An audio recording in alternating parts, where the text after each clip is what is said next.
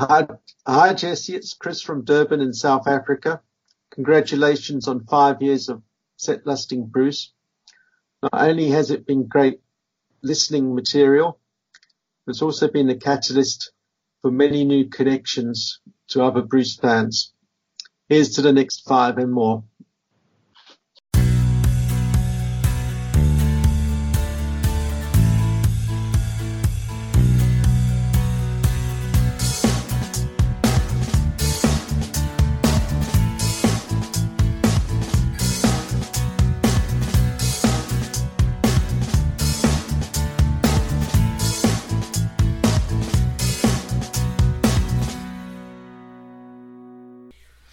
Welcome to a new episode of Set Listing Bruce, your podcast all about Bruce Springsteen, his music, and mostly his fans. I am Jesse Jackson, and here is another episode where we are celebrating our 5-year anniversary. Over the years, I've had a lot of different guests on the podcast, and I thought I'd grab a few clips from different shows, share them with you now, and to give you a taste of what kind of discussions we've had over the past 5 years. Bella is joining me tonight. We're doing one of our album ranking episodes where we take a Springsteen album and a guest and I sit down and we go through every song on the album. We rank it from least favorite to most favorite, not necessarily worst to first. To no one's shocker, Bella is talking the Seeger Sessions American Land Edition, correct? Yes, correct. As I was putting together the list, I was like, it's almost counterintuitive to have me on because every song I'm like, well, the Pete Seeger version is better. So I don't know how I can possibly rank them because Pete Seeger, some of these songs are just, Bruce doesn't do as well as Pete would do. So I apologize. My views are a little colored by how much I love Pete Seeger. Okay, number 2. My number 2 is Bring 'Em Home. I've already said a lot about it, but I want to highlight one more thing in the Pete Seeger version, if you don't mind. No, of course not. Pete Seeger has a line that's, I may be right, I may be wrong, but I've got a right to sing this song. And then, of course, because he's Pete Seeger, he stops and he goes, that's the beautiful thing about America. You've got a right to be wrong, which is really powerful coming from someone who faced jail time because Congress didn't like the things he was singing about. So I really love this song, and I like the Bruce version as well, even though the Seeger version is better.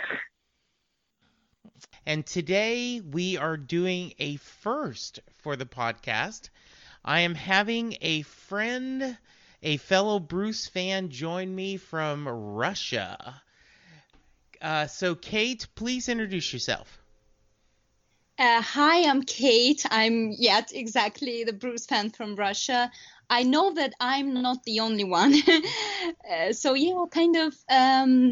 work as a translator. I've been having fun with Bruce since 2009. Been to 11 shows since then. And I just a lover of music and life since a very young age. So, yeah. What kind of made you, as you started listening to the lyrics, was there a point where you went from being a casual fan to a bigger fan? Yes, there was. And actually, before I say that, a little remark on the voice. I think that for rock and roll artists, it's really the most important to have a distinctive voice. Mm-hmm. The voice you can recognize when you hear the million voices. You can certainly know that this is Rod Stewart, this is David Bowie, this is Bruce Springsteen. I think it's more important than to have a voice, the great singing voice per se. Absolutely. And going back to me growing to be a bigger fan. And after this, Devils and Dust thing, I thought I'd just go to the music store. We don't have many of them anymore, but there were at the time, 10 years ago, we still have music store with vinyl and CDs. And I remember just going through all the shelves, and I chose Born in the USA just because of this front cover. I think it was so I don't know, it's so unconventional to have such a picture on the front cover, I think. And I remember I just take this CD, I just listen to it, and I don't know, it sounds ridiculous, but it's not my favorite album, but it's an album which has a lot of songs I love. Hi, I'm Jeanie Fino. I'm from Yorktown Heights, New York, a lifelong Bruce fan. But this album that we're going to talk about is, I hope, I go by connections to Bruce's music. This is one of the albums I think I connect the most with, but it's not always the way I want to, if that's a good way to explain it. It is, Jeanie, and we are talking The Rising. This album has a very special connection to me. The Rising tour was the first show I saw Bruce in. I remember you said that, yeah. And so this album means a lot to me. The first album I truly connected with on this as a true spring nut, as so to speak. Okay. So yeah, I'm looking forward to talking about it. What do you remember when it came out? Well, it's funny. Speaking of spring nuts, this whole new dynamic that's been happening as in my life with Bruce, becoming a spring nut and meeting like just one great person after another, making all these connections. I think all the time about Bruce's music on a daily basis. It's something I turn to. And with The Rising, I just lost my dad in August. The Rising to me represented the connections, like I said earlier, not always a connection I want to think about. And becoming a spring nut and meeting all these different people, it's like turning on all these different channels, I would say, of the Bruce in me. And a lot of new stuff is like coming to light to me. For The Rising, I always had my place. Bruce always had his place. Like I said, the Bruce in me always has its place in me on a daily basis. I kind of like go with the music that makes me feel good some days, go with the music that's fun, go with the music that makes me think, whatever I find a way to use him in my daily life. But The Rising is that reality that unfortunately I had to face as a New Yorker after 9/11. I was terrified of the whole scene. My daughter was only 13 at the time. I felt like life was completely different. We had 2 close calls in my family. We were spared. I don't know how else to explain it, but just timing, miracle, however you want to say it. So I didn't personally lose anyone in my family, but friends of mine did. And life just took a whole different perspective. Of course, Bruce, when we needed him, came through with the album, but I didn't connect with it until I had to. I was happy to hear him making music. We watched the telethon that night with my City of Ruins as a family, but I found that the meaning of the songs and what he was trying to give us with this album hits me in pieces a little at a time. So I'm finding now that those connections are still being switched on. It's the album that I call it my hope album, but it's also the songs in it that I go, yep, got to face reality about this, got to face reality about that, and then find a way to move forward.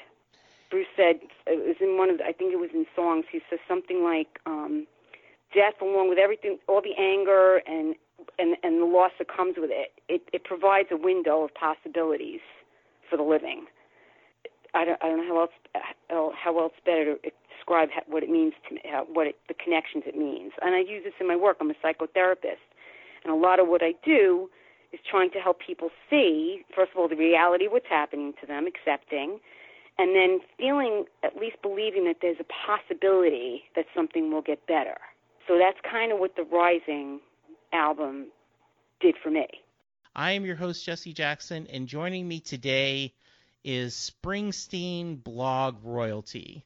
Peter always hates when I say that, but the reality is Peter Chianca, Blogness on the Edge of Town. If you are not reading his blog, you don't know squat about Springsteen. Welcome, Peter. Well, thank you, Jesse. How nice to say. I always enjoy doing your show, as you know. Yes, we do. We always have a lot of fun. Last time we were on, you were going to celebrate your anniversary. Thank you for including one of my Springsteen stories in your guest columns. Oh, it was terrific. We're so happy to have it. Yeah. So, and you just finished another massive poll of tours. We did. At least once a year we like to, bite off more than we could chew and ask a question that Springsteen fans could answer. Last year we did, we asked people to rate the best Springsteen song ever. That was the most massive thing we ever did. This one was a little more manageable, to name his most legendary tour, and we narrowed it down to 23 separate tours he's done over his long and illustrious career. And it was really interesting. I don't know if you want me to reveal the big winner. Well, this is not going to come out for 3 or 4 weeks. So this will not be a spoiler, Peter. I am trying to get ahead of a couple episodes. So yes. And we did announce it last week, so it is not a secret at this stage. The Darkness Tour won by 1 vote, came in first place, followed immediately behind by the River Tour, the most recent River Tour, which I thought was surprising. I wasn't surprised to see Darkness finish first. It's such a legendary tour, and I think just the lore of it, the legend, I think, in so many people's minds, you would have a lot of people voting for it who maybe weren't necessarily there, but who've heard the bootlegs and who have heard the stories and feel like this is when you talk about the legend of Springsteen, right? The Darkness Tour comes in first. But then, to have this most recent tour come in so close, and we got about 2,500 responses or so. I think it was 310 for the Darkness Tour and 309 for the River Tour. And I think it's so fresh in everybody's mind. So many people saw it, and the shows, particularly at the end, they got so long and so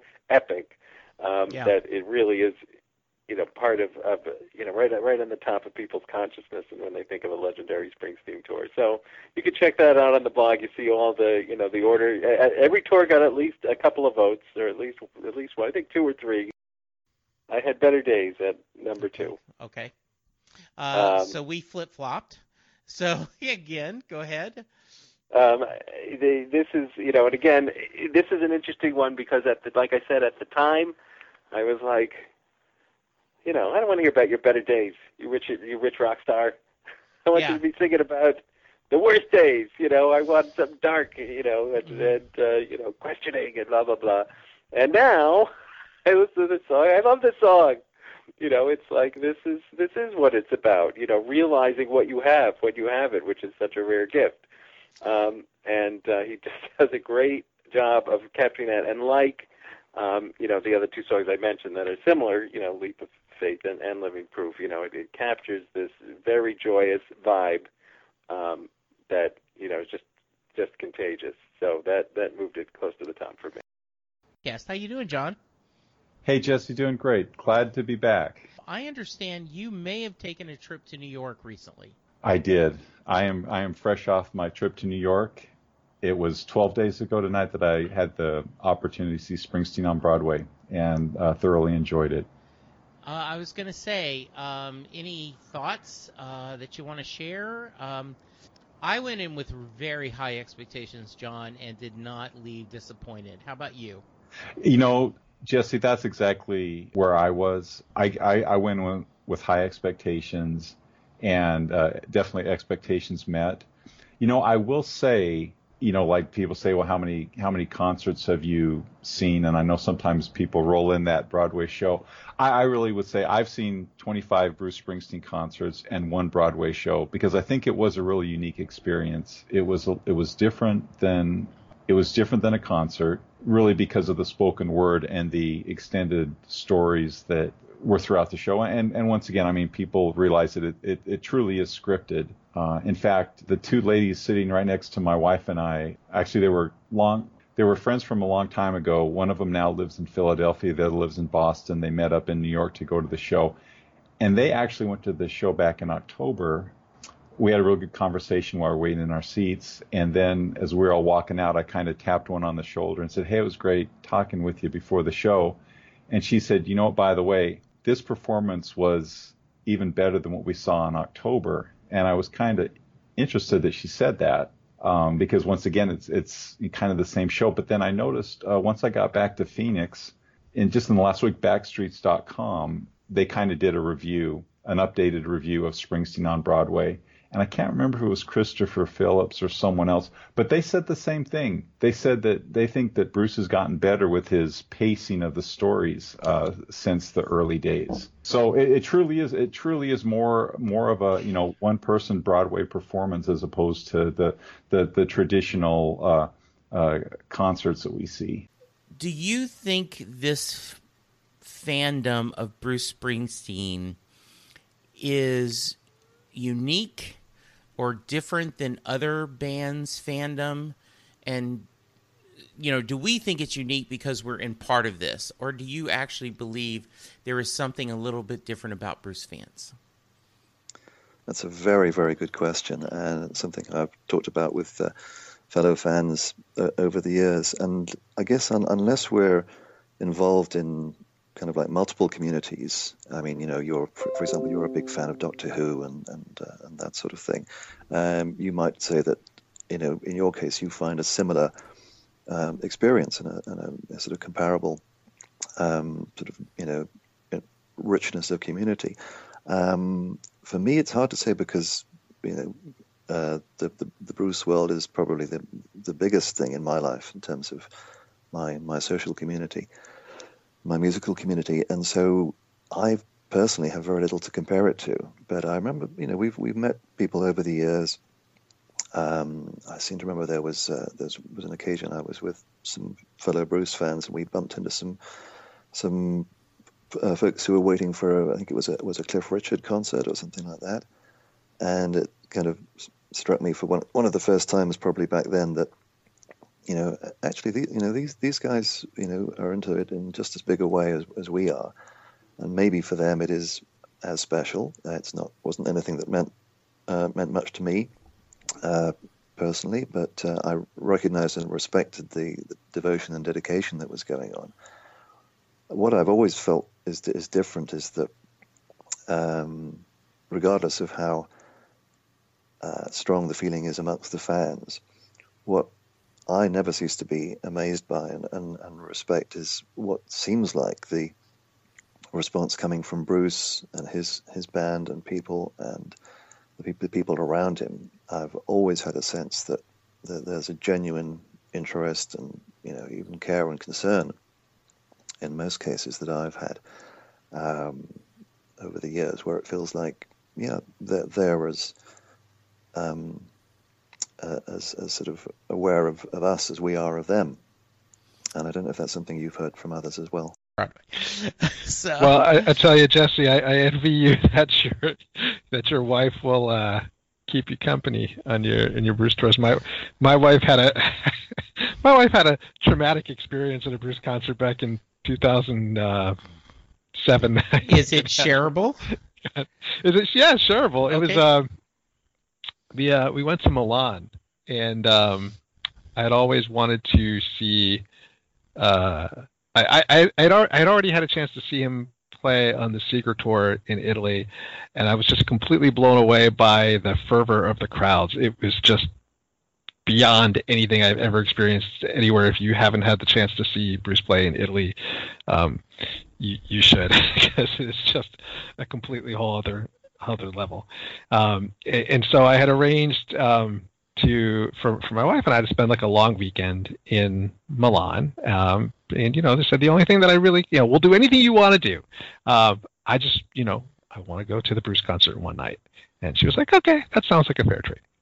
And so the way that it worked, at least at the time, I don't know how they do it in Italy these days, but the entire arena was GA, all of it, like not just the floor, everything. The only reserved seats they had in the whole arena was like one lower level section that was completely opposite the stage, and the only reason you would get tickets there was to be seen. That's like where all the celebrities would go, which was odd to me because I'm like, those are bad seats because you're about as far as you can get, right, from the stage. So, when I figured this out, I'm like, all right, well, I want to get a decent seat. I wasn't going to make her do the pit because I was a little worried about the the energy of the crowd. So we went and we waited, and it was kind of like a rainy, cold day. It was late October, and by the time they were getting ready to open the doors, the crowd was immense. I mean, like there were just tens of thousands of people kind of all out there. And I remember they opened the gate, and it was like a literal stampede. People just pushed in and like ran into the arena and were like leaping over the seats from row to row to work their way down rather than go through the aisle. I'd never seen anything like it. And my wife is trying to hold on to my hand, right? I'm trying to bring her with me, and literally people are like pushing and stepping on her, and it was just I'm laughing because there was some comicness to the scene, but it was scary at the time too. And we finally like made it in and had decent seats, but she was like, I am never ever doing that again. That was like the most traumatic. Like, a concert should not be like this. I am not doing this. You have fun. You go on your own. I'm done. And that was kind of it. Actually, I don't blame her. That's it. Talk about running with the Bruce versus running with the Bulls. It right? kind of was, yeah. It felt like the running with the Bulls. I mean, it was crazy. Like I just had I was not prepared for what that was going to be like, and you know, she wasn't either, obviously. So yeah, I've been going to shows with just friends and stuff ever since. Well, you said you had a Springsteen story for me, so before we forget, I want to make sure we get that in. And then I've got a couple other just generic questions for you as you kind of talk about your long career, and I just want your opinions on stuff. But you said you had a Bruce story for me. Yes, we can call this story time with Uncle Barky. There you go. So this was back, I'm from Wisconsin originally, and after I got out of the military, I eventually, I majored in journalism. I was a reporter for the Daily Cardinal, which is the University of Wisconsin student newspaper based in Madison.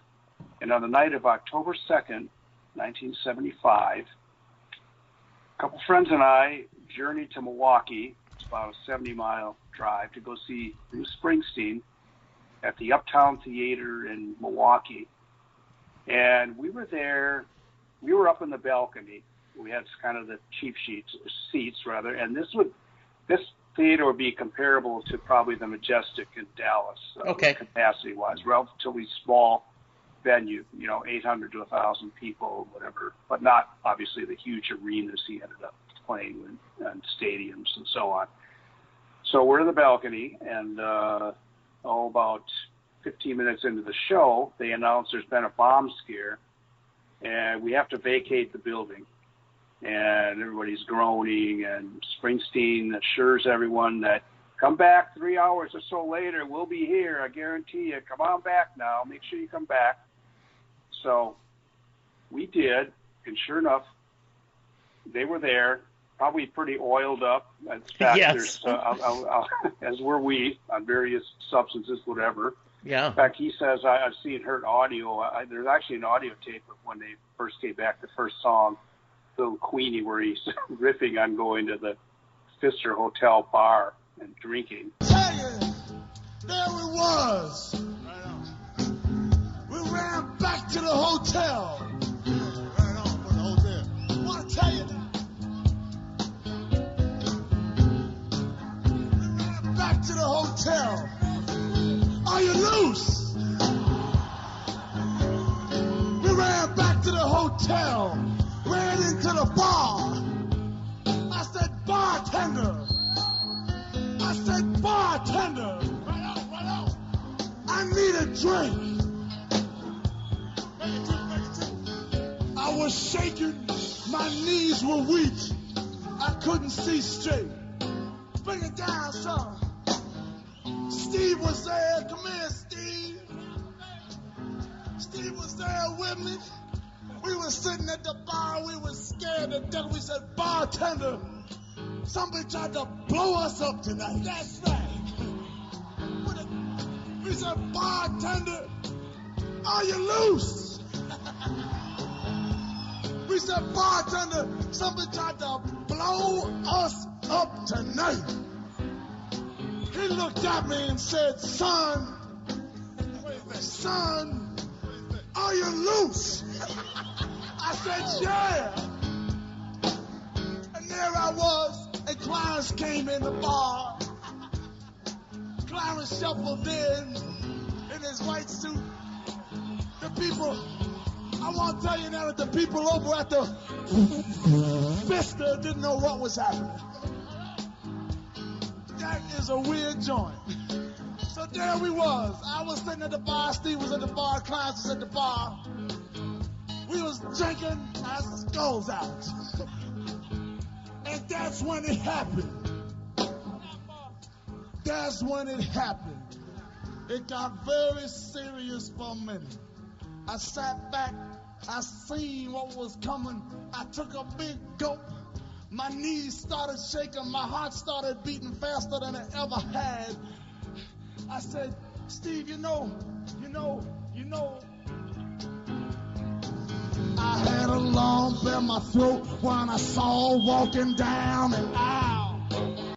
But they come back, and the best thing for us, not only was it 2 hours of unadulterated Bruce Springsteen and the E Street Band, but we worked our way up to the first or second row, so we were right on top of them because a lot of people did not come back at midnight, and so I'd say the theater was maybe a third full, and so we were right up there, and this was only 3 weeks before those famous simultaneous Newsweek and Time magazine covers featuring Bruce Springsteen. And so he went from a guy who was well known to a guy who became a megastar overnight. He was the first rock star musician, I think, to ever appear simultaneously on those two magazine covers back when they were a huge deal in America. Yes. So I'll always remember that concert, and for years I didn't want to go to another Springsteen concert because I thought it can't possibly measure up to this. This was like such a unique experience, and they were just, riffing and just totally loosened up. They played probably at about 2 a.m., and it was just the most electric, greatest concert-going experience I'd ever had. And I'd had some pretty good ones. When I was in the military, I got to see the Doors and Janis Joplin, Big Brother, and the Holding Company, but this was the absolute greatest experience. But finally did go to a couple more Springsteen concerts in recent years, and of course he's still just full out. I don't know how he does it, how he's up there for 4 hours at that fever pitch performance level always. But I'll never forget that night, and gosh, that was so 1975. Oh, and I got to review the show too. I wrote a review for the Daily Card. Oh, wow! I have to dig up. If you dig that up, I'd love to show that. Yeah.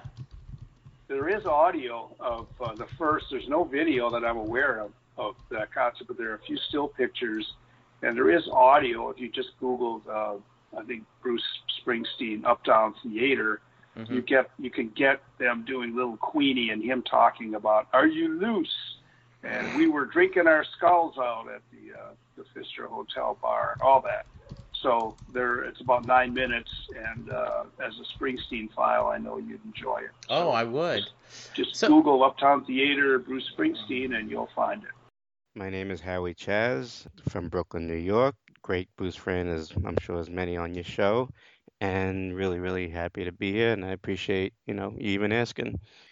And I think the song, I'm almost pretty sure, and I was thinking about it over the weekend, the song was Jackson Cage. It just came on. And when it has that opening beats and, the guitar, that just, it's like impossible not to just turn around and say, what the heck was that? I started listening a little bit more, and he says, take these albums home with you and just listen to him. Trust me, if you like The Who, you're going to love this guy.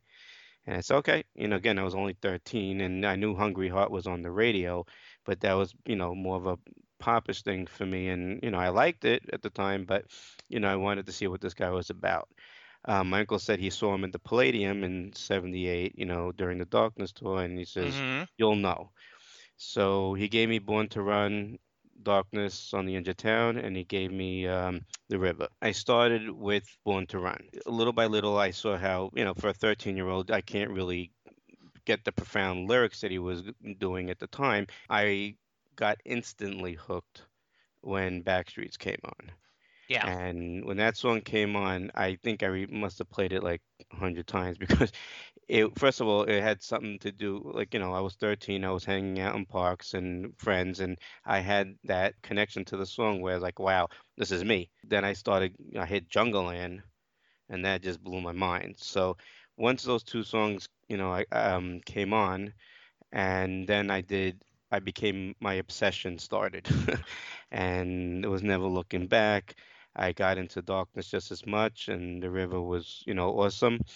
What I used to do is then used to go down to, I'm not, sure if you're familiar with it, but, we in Manhattan there was the Village. Okay, sure. And the Village is where all these, specific record shops are there where you can go get your bootlegs. Okay. It's called Bleecker Bob's, and there was another one called Revolver.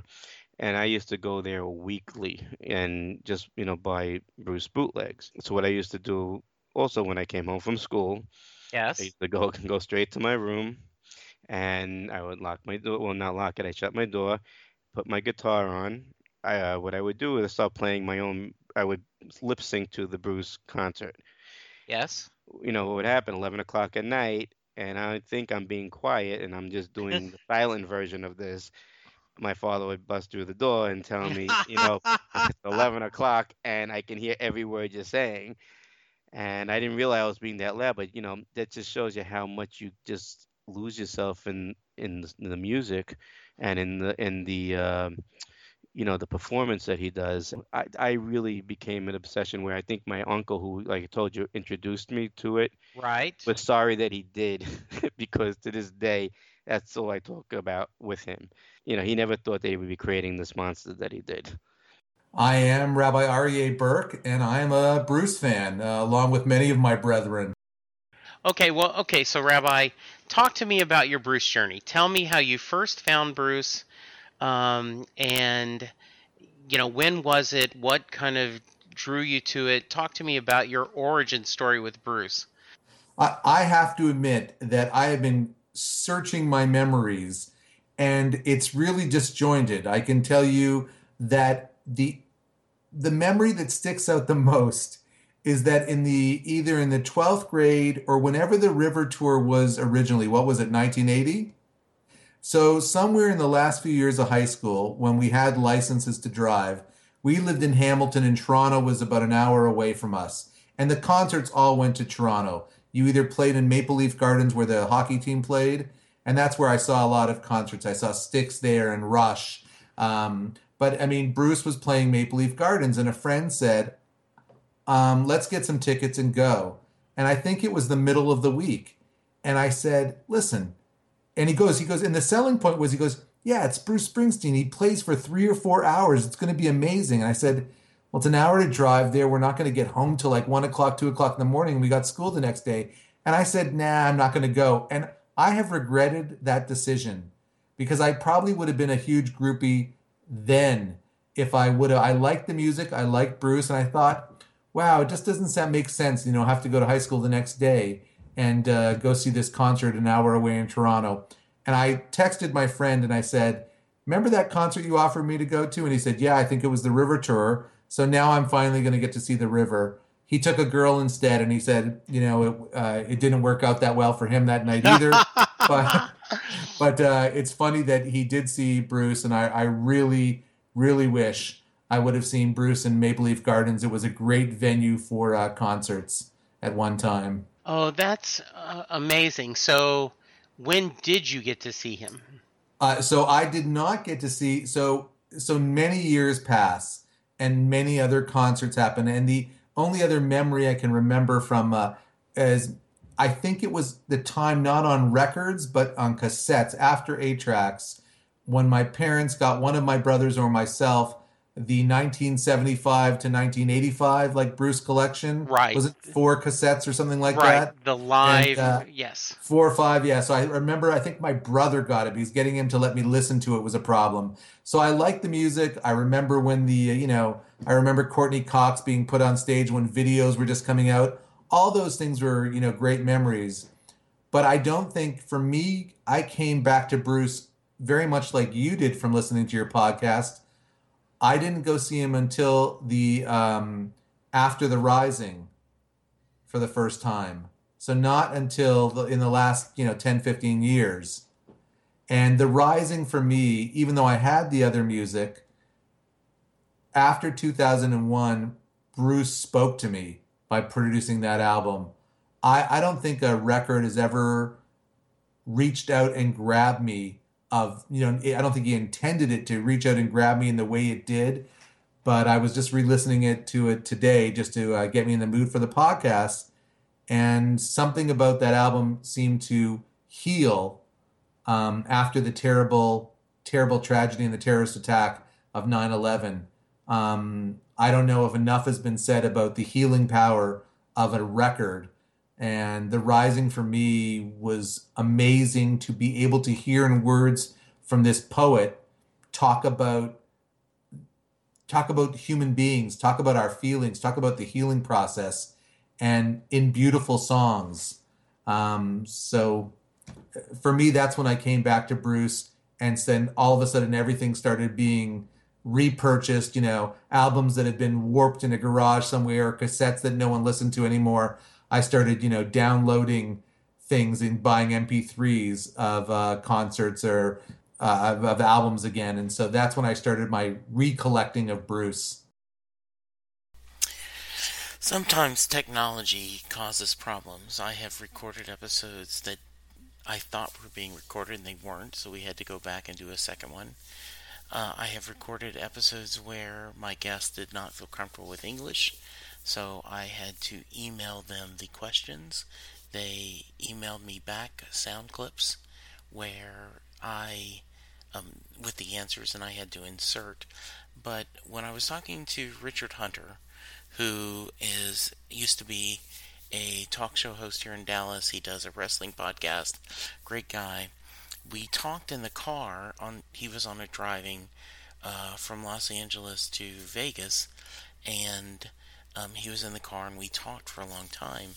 When I looked at the tape, none of my side of the conversation recorded. So here's a few minutes of me talking to Richard Hunter, and you'll hear the sound sounds a little different. I had to recreate the questions that I was asking him because I had his answers, but not my questions. Yes, because when you see him in I had the privilege of experiencing this last week, because as I always go for the floor and get the lottery ticket and hopefully get in the pit. Unfortunately, this past week I drew the worst number I'd ever drawn. I was within about 70 people of being the very last person let onto the floor. But that being said, it was still such an incredibly up close and personal experience. I was on the other side of that second stage, that runs out, that strip that runs out to the middle, and it was still so. And she was like, "Oh my God!" She's like, I feel like I was on the front row." And that's what he does. He condenses exponentially whatever venue he's performing in. If you see him in an arena, it feels like you're seeing him in a small club. If you see him in a theater, like we saw the acoustic tour, it feels like you're watching him play in someone's living room. In fact, I remember seeing you after that Grand Prairie show, and you said this is what you felt him doing a lecture at a college tour would feel like, as he told stories and talked about the reasons why he wrote songs. Your 26 shows, have you ever seen him overseas? No, the furthest I've traveled, Canada. I also saw This was a unique experience. In the late 80s, I saw him in Philadelphia headline the Amnesty International tour. That was him, Sting, Peter Gabriel, and Tracy Chapman. And that was very cool. So, my experience with him have all been domestic. They a lot of times have involved multiple nights. And one of the things that I've always enjoyed about seeing him is the fact that because he knows there's a lot of people that are going to see him multiple nights, those shows vary greatly in terms of, switching up the set list. And that's one thing that was kind of unusual about this River tour is obviously you're getting the River beginning to end in the first 2/3 or so of the show, and it's really that last third that is in question as far as what you're going to get that's any different. But that's always been one of my favorite things about seeing him. There you go. Just a few clips from past episodes. If you have an episode in the past that you'd love to hear, look at my archives. Check back. You can only go to 100 episodes on iTunes, but if you go to setlistingbruce.com, you can go back and look at all episodes. And specifically, if you're curious about one and can't find it, email me and I'll get it to you. Thank you for now. Hope you're enjoying the anniversary celebration. The month of September, we'll continue to have some fun. Got some more cool episodes coming up. So thanks, everyone. Doing a podcast at times can be a one-way conversation, and I hate that. So please let me know what you like and don't like about the work I'm doing. You can reach the podcast via email at setlistingbruce@gmail.com. The show is on Twitter at setlistingbruce, and my personal Twitter is at jessejacksondfw. We have a website, www.setlistingbruce.com. From there, you can find links to other Springsteen podcasts as well as other music-themed podcasts. We have a page devoted to our own SLB All-Star Band. These are guests who have been on the podcast more than 3 times. There is a link to our store where you can purchase Set Listing Bruce shirts as well as a Merry Question t-shirt. There is a link to our Patreon page where you can sign up to help support the podcast financially. We have different levels and different rewards based on your support. If you don't have any extra cash, and right now who does, you can support the podcast by subscribing via your favorite podcast player and leaving us a review. The more reviews we have, the easier it is for people to find us. And please tell a friend about the podcast, especially if they love Bruce or music, because it will make a difference.